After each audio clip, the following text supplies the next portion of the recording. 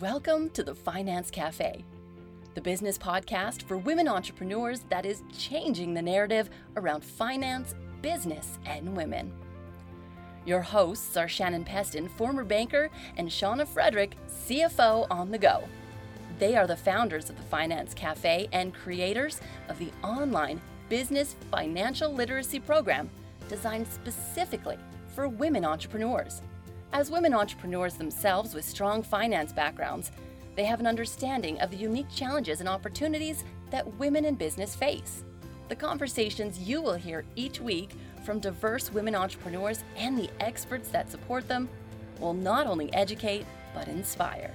At the Finance Cafe, we support women entrepreneurs just like you to feel capable, confident, and connected, not just to your business and finances, but to each other. Thanks to the support of the Women Entrepreneurship Knowledge Hub, part of the Government of Canada's Women Entrepreneurship Strategy that aims to increase women entrepreneurs' access to financing, talent, networks, and expertise, we are thrilled to bring you Season 2 of the Finance Cafe podcast. Well, hello, everyone, and welcome to another episode of the Finance Cafe podcast. Today, we're talking about building a sustainable not-for-profit. And like any organizations, nonprofits also must weather financial storms, social storms, COVID storms. But what's interesting is that in an era of growing community needs, and we know that our community's needs are growing, whether it's on social impact or gender impact, government budgets are also reducing, corporate budgets are also reducing. And so nonprofits are actually being asked to do even more with less. So how does a nonprofit become sustainable, and how can it become an independent organization? These are the questions I'm going to be sitting down and talking to my friend and colleague, Kylie Woods, who's the founder of Chic, Geek, to learn about her journey of starting and growing one of Canada's most well-known and beloved organizations for advancing women in tech. Kylie, welcome. I'm so excited to have you with me. Shannon, I'm excited to be here. Thanks for having me. Well, thank you. And I want to just talk about, you are a passionate social entrepreneur who believes in leading through listening and vulnerability. I love the values that come with you. So you are the founder of Chic, Geek, a not-for-profit committed to building gender diversity in technology. And you've got career pathing initiatives. You're able to help intermediate women in technology advance greater career visibility and invest in their strategic professional networks. I love everything that you stand for. And so does everyone else, apparently, because you were named one of the top 40 under 40 by Avenue magazine. You've been profiled in Metro News as one of Calgary's heroes. And you've been recognized as a need to know in Alberta venture and profiled by universities like Mount Royal University in their Summit magazine on their feature in Women in STEM. You've represented Alberta in prestigious international leadership programs, which are hosted by the U.S. Department of State. And you've been a voice for women in STEM on an international stage. And I also know there's more to you than just the professional side. You're also a proud mom of identical twins, Lily and May, and you also bring the lessons learned through your journey as a social entrepreneur into your role as a parent. There's so much about you that I can't wait to dive into, but that's your bio that I just read. But let's just talk about, who is Kylie? Who are you? What do you do? And what gives you the motivation every morning to get up and keep going? Yeah, those are big questions, Shannon. I love it. A little bit more about me. I'm an A-type personality. I bring 110% to everything I do, whether it is playing badminton, making dinner, or showing up at Chic Geek. The flip side is that I am a recovering perfectionist, and I am constantly struggling with this kind of need to be perfect. And that will come out in some of the later conversation, I think, because it also affects the way that I view financials and deal with money. But I find my flow state when I'm looking for efficiencies. I love using data to tell stories. And I would say one of my biggest strengths is putting ideas into action. I started Chic Geek because I am compelled to solve this problem around not enough women in tech. And through Chic Geek, we have a very unique way of approaching that problem by focusing on mid-career women, retention, and that is what drives me every day to show up and keep working really hard. Well, you mentioned that there's this massive gap from a gender lens in technology. What might some of those numbers be like? What is the gap specifically? We often hear about it, but help me understand what are some of those key gaps that are driving the work that you're doing? Yeah, so we know that women represent anywhere from, 19 to 25% of technology roles. And when we think about how quickly tech is growing, it is embedded into every industry. The fact that women's voices are not equally represented is a really big flag for me, because it means that we are building technology in a way that is not inclusive. And so for us to get women building more tech is a really big driver of Chic Geek. We also know that the women we do have in technology roles are leaving at twice the rate of their male counterparts. And of those women who leave, half of them they're gone altogether. They're never coming back, and that talent is completely lost. And so it's this dual problem of we're not getting enough women interested in these kinds of roles and technology, and the women we do have are leaving. So let's talk about Chic Geek. I mean, you set it up as a not-for-profit. What considerations, what drove a lot of the way that you created Chic Geek? I wish I had a good answer to this question, but it probably wasn't as thoughtful as it could have been. And this comes back to my need to solve a problem that I saw.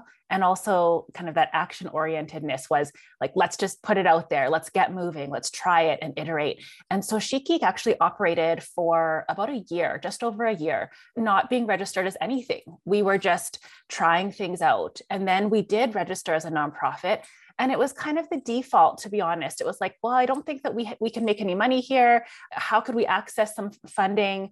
I think a nonprofit is probably the way to go. So it wasn't a super thoughtful process, but that's largely because it was built as such a community initiative that when it started, there was no intention to hire staff, to be paying people, to grow beyond Calgary. And those things changed over time. So because we took such an iterative approach to building Chic Geek, we didn't have that big vision from the get-go. And so that has grown with us as an organization, but it has meant that we have also changed as we have grown. So at what point did you realize, wow, we actually have a model here that we're ready to take it to the next step? Like, what did that look like for you? Oh, there's been a few points in time in the Chic Geek journey where we have looked at that and been like, we need to monetize specifically.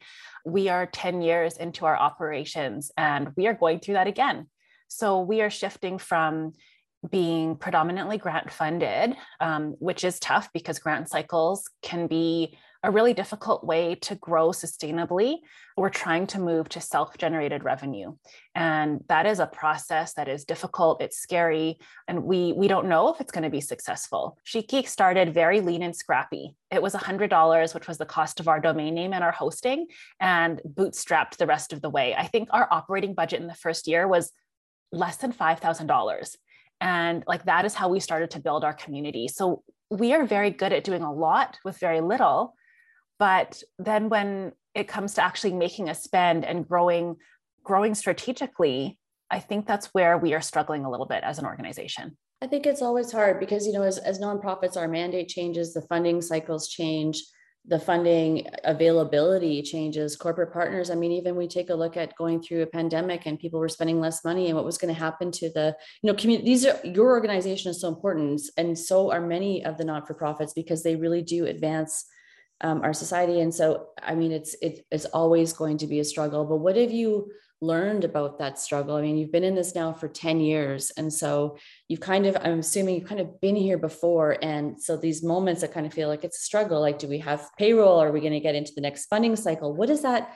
There's always that tension, I guess, for you, but 10 years, what have you learned about that ride? That it is an emotional one. We think about money and financials, they're just numbers. They should tell a story. We can make informed and rational decisions, but there is so much emotion wrapped up into the financials, both from a personal perspective of, can I pay myself? But this next step with Chic Geek, now that we have a paid team, is how can I pay my staff? And that's a really big emotional weight of, I've assembled an amazing team and I want to keep them together and keep them engaged with Chic Geek. And it would be heartbreaking if by next year it was like, well, sorry, we don't have funding and we can't pay any staff. And it really is a setback to the organization and the progress we're making as well. You mentioned a really important word, and that word is emotional. And I want to maybe just take a moment to sit in what the emotional side of money actually looks like, because, for Shauna and I, we often talk about the importance of our money mindset, where it comes from, the narratives that we have about money and how that shapes our perspectives as entrepreneurs, how it shapes the decisions that we make in our companies. So if you were to think about your money mindset, your lived experience, how do you think that that shapes, or how is that showing up in the way that and you're also growing through the company, so your money mindset's also probably evolved as well, but how is your money mindset driving the way you make decisions, financial decisions in the company? I love the concept of the money mindset. And I wish that it was something I had spent some time 10 years ago being able to articulate for myself, because it has informed a lot of how I have built and raised money at Chic Geek. So a little bit of backstory, Shannon. I'm Chinese Canadian. My dad is a first generation immigrant. My mom was born here in Canada, but my dad's relationship with money influenced a lot of how I saw it growing up. He's the kind of guy who, he's a saver. Wherever he can save money, if he can do a lot with very little, he will. It is very uncomfortable for him to spend money, to know what he wants to be able to buy, even to set big dreams for himself now that he's in retirement. Like, what is he going to do with his money? He still doesn't know. And so, that has been a pretty informative perspective on my own money mindset. And I can see it playing out at Chic Geek, where maybe our sponsorships are really low and I feel uncomfortable asking for more because I'm just going to cover the bare minimum of what we need in order to operate instead of looking at growth. And so if I could articulate what is my money mindset, it would help me identify what are strengths and weaknesses, and then know how to fill those gaps a little bit better. I do feel sometimes like I'm navigating a bit blind, and having more insight to myself would help me understand what I need in other team members or other guidance to help get to the next stage. Let's talk about fundraising for a moment, because fundraising obviously is super critical to the future of any nonprofit. What strategies have you taken to raise the funds that you need to date? So if you were to give some advice to someone who was starting, who was where you were 10 years ago to where you are today, what advice would you have around fundraising? Oh, this is an interesting one. So there's fundraising with companies, so corporate sponsorships, partnerships, and then there's individual fundraising with donors. And then there's grants, I would say. So Chic Geek has focused on grant funding and corporate sponsorships. We almost do nothing in the individual donor space. And part of this might come back to that personal money mindset conversation we were just having around, it is exceptionally uncomfortable for me to go out and ask people for money. It is I can feel it giving me these kind of creepy crawlies. And so going out to a community and asking, will you just donate to Chic Geek, has been something that I have avoided. And it might be an area that is untapped for us, to be honest. Instead, over the years, we have focused on building corporate partnerships and grant relationships. And that has been quite successful for us. We are very strategic in the grants that we go after. We do a lot of analysis around, is this going to be a right fit? And what are our chances of being successful in this grant? Because the grant applications can be very time consuming, anywhere from 20 to 80 hours or more per application. And then that doesn't even include the reporting and that needs to happen throughout and at the end, and the budget management throughout the process as well. So being strategic in those grants you're going after. And then the corporate partnership side, that does take years to build. It starts out small, but what we have found is that the relationships we build with our partners tend to come back year over year. And often they will grow depending on what kinds of asks we're making. But being able to align money with impact has been most successful for Chic Geek. That's why, as we've kind of gotten older in our organizational stage, it's been easier to close corporate partners. We're a lot clearer on the impact that we can make with that money. Whereas in the beginning, we had a lot of question marks. We were doing a lot of experimenting and we didn't really know. So I guess the advice there is, in fundraising, be very focused on the impact for dollar. If you can demonstrate that, then success is a lot easier. So what advice specifically around grants? What's your experience been? So for me, I always start with a spreadsheet because it's important to track what grants are available. So you're not going to know all at one time what grants are available. And as I find new grants, I'm putting them into my spreadsheet. They're ones that I can kind of come back to and check in on to see if they're open. So that's one, just knowing what's available, start to track. That can be built over years. The second piece is having a clear understanding of what your organization is capable of. So I know that Chic Geek we're a team of 5 right now, and we're all fractional.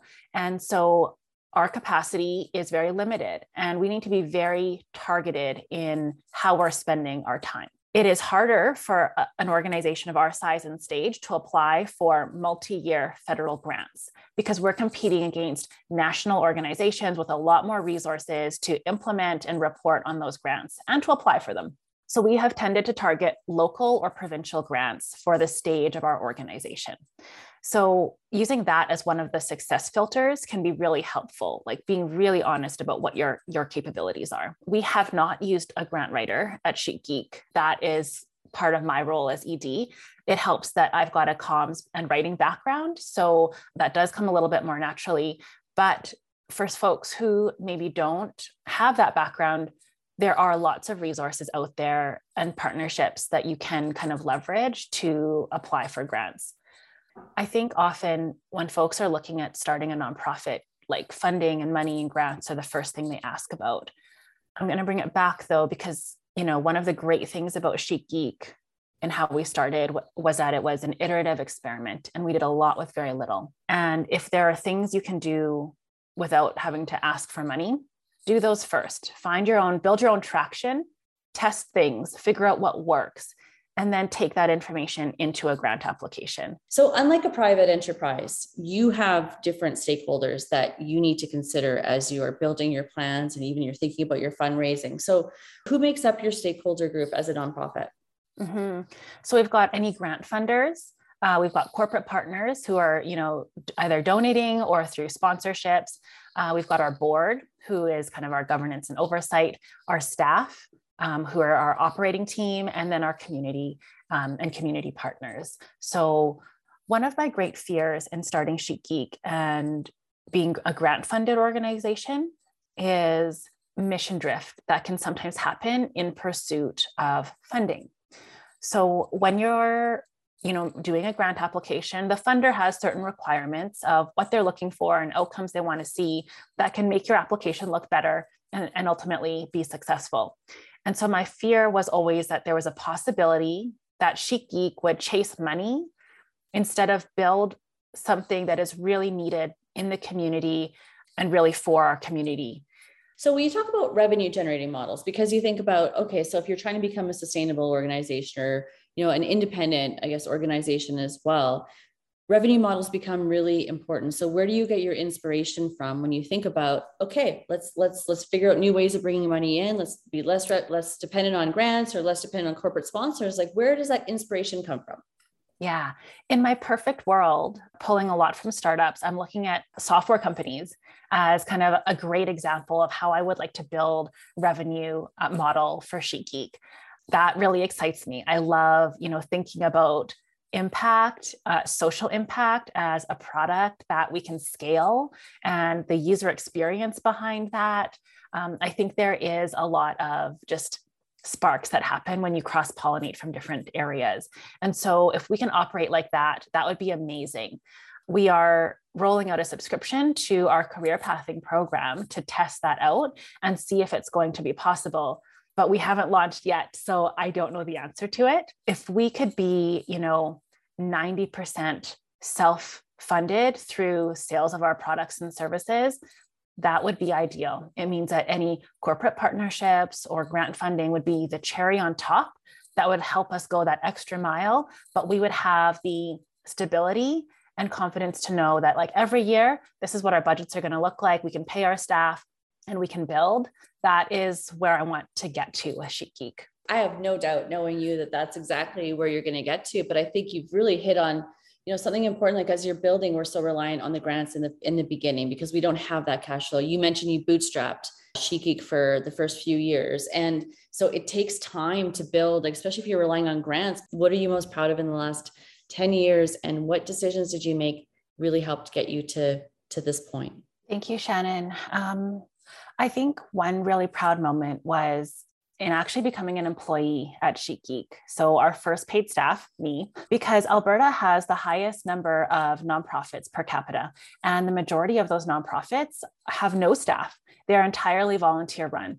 And so to be able to kind of move past that first big hurdle was a really big win.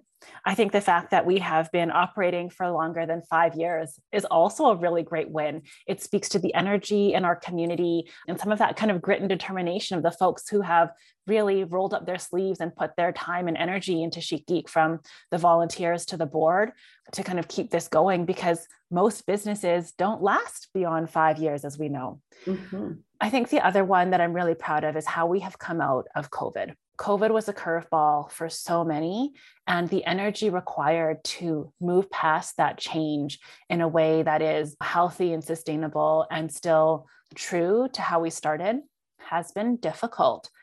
Sometimes we just run out of energy to change and adapt, and that's often where we see things folding. And so for Chic Geek to come out as a digital first organization, to be able to pay staff with a new program, career pathing, that we want to scale across the country is exciting. And I'm really excited for the next steps of that program. I also love that you talked about, we have so much mental energy, we can become mentally depleted. And I think this is especially true for people who are running nonprofits, because there's also a lot of emotional labor that goes into the work that you're doing, because you are so passionate about the cause and the mission that you're on.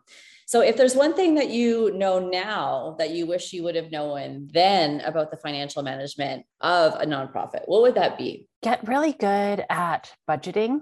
I'm still learning budgeting, specifically around forecasting, which is tough just given our circumstances. But my perfectionist mindset has often meant that I need to know the budgets down to the cents. Like, that's how granular I'm getting. And that can be a really big barrier to even start. So just to take a step back and realize that budgets are fluid, they're flexible, they're more of an idea than they are something set in stone, I think would be really valuable to my younger self. Where do you turn to for financial advice? I need a lot of financial advice, Shannon. So I reach out to a lot of people. Usually it's the board. They're a great resource for me because we've got our treasurer with a lot of financial acumen, our bookkeeping team, but then also members of our community. So I've got a great peer group of other nonprofit leaders that I will go to ask questions about some of those emotional challenges or how they're doing their financial processes. And then also just other experts. So other accounting friends. My husband actually has a background in accounting, other folks who have been in similar positions as me in terms of looking for funding or who have experience in areas that I don't. I think one thing, coming back to the emotional piece around finances, is that I am learning to be really vulnerable about areas that I don't know and share them while I am in it, because people are so willing to share and lend help, open up their networks. It is so hard and uncomfortable to be vulnerable in the times when you don't know something, but that is the best time to ask. Oh, I love that advice, because I think that I'm with you on that page, that we need to be vulnerable and we need to be able to ask for help. And my experience is everyone has always opened their doors when I said I have needed help in something. So not being scared to ask for it. So 10 years ago, Kylie starts up, she grows up through Chic Geek, as you've mentioned. You will continue to grow. Tell me, if you were to look ahead to the future, what does Chic Geek look like for you? And where's Kylie? Chic Geek is known for being the organization that keeps women in technology by working directly with women, but also through some really great corporate partnerships and starting to change the workplace for women in tech. Where am I personally? I'm pretty happy where I am right now. Maybe I am starting to teach the girls more about what it is to run a nonprofit and to be in tech, and they are volunteering along with me at Chic Geek. That would be amazing. I think that would be pretty amazing too. So if you're a corporate partner out there, maybe you're an individual donor, maybe you're even part of our government network and listening to the great work that Kylie and Chic Geek are doing, where can people find you, Kylie? And how can they get in touch with you for looking at donations and other partnerships? Yeah, you can find us at The Chic geek.ca.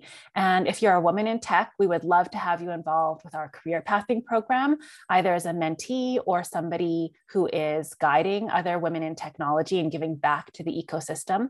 If you're a company who wants to support diversity in tech, check out the company's page on our website, reach out. We would love to start a conversation.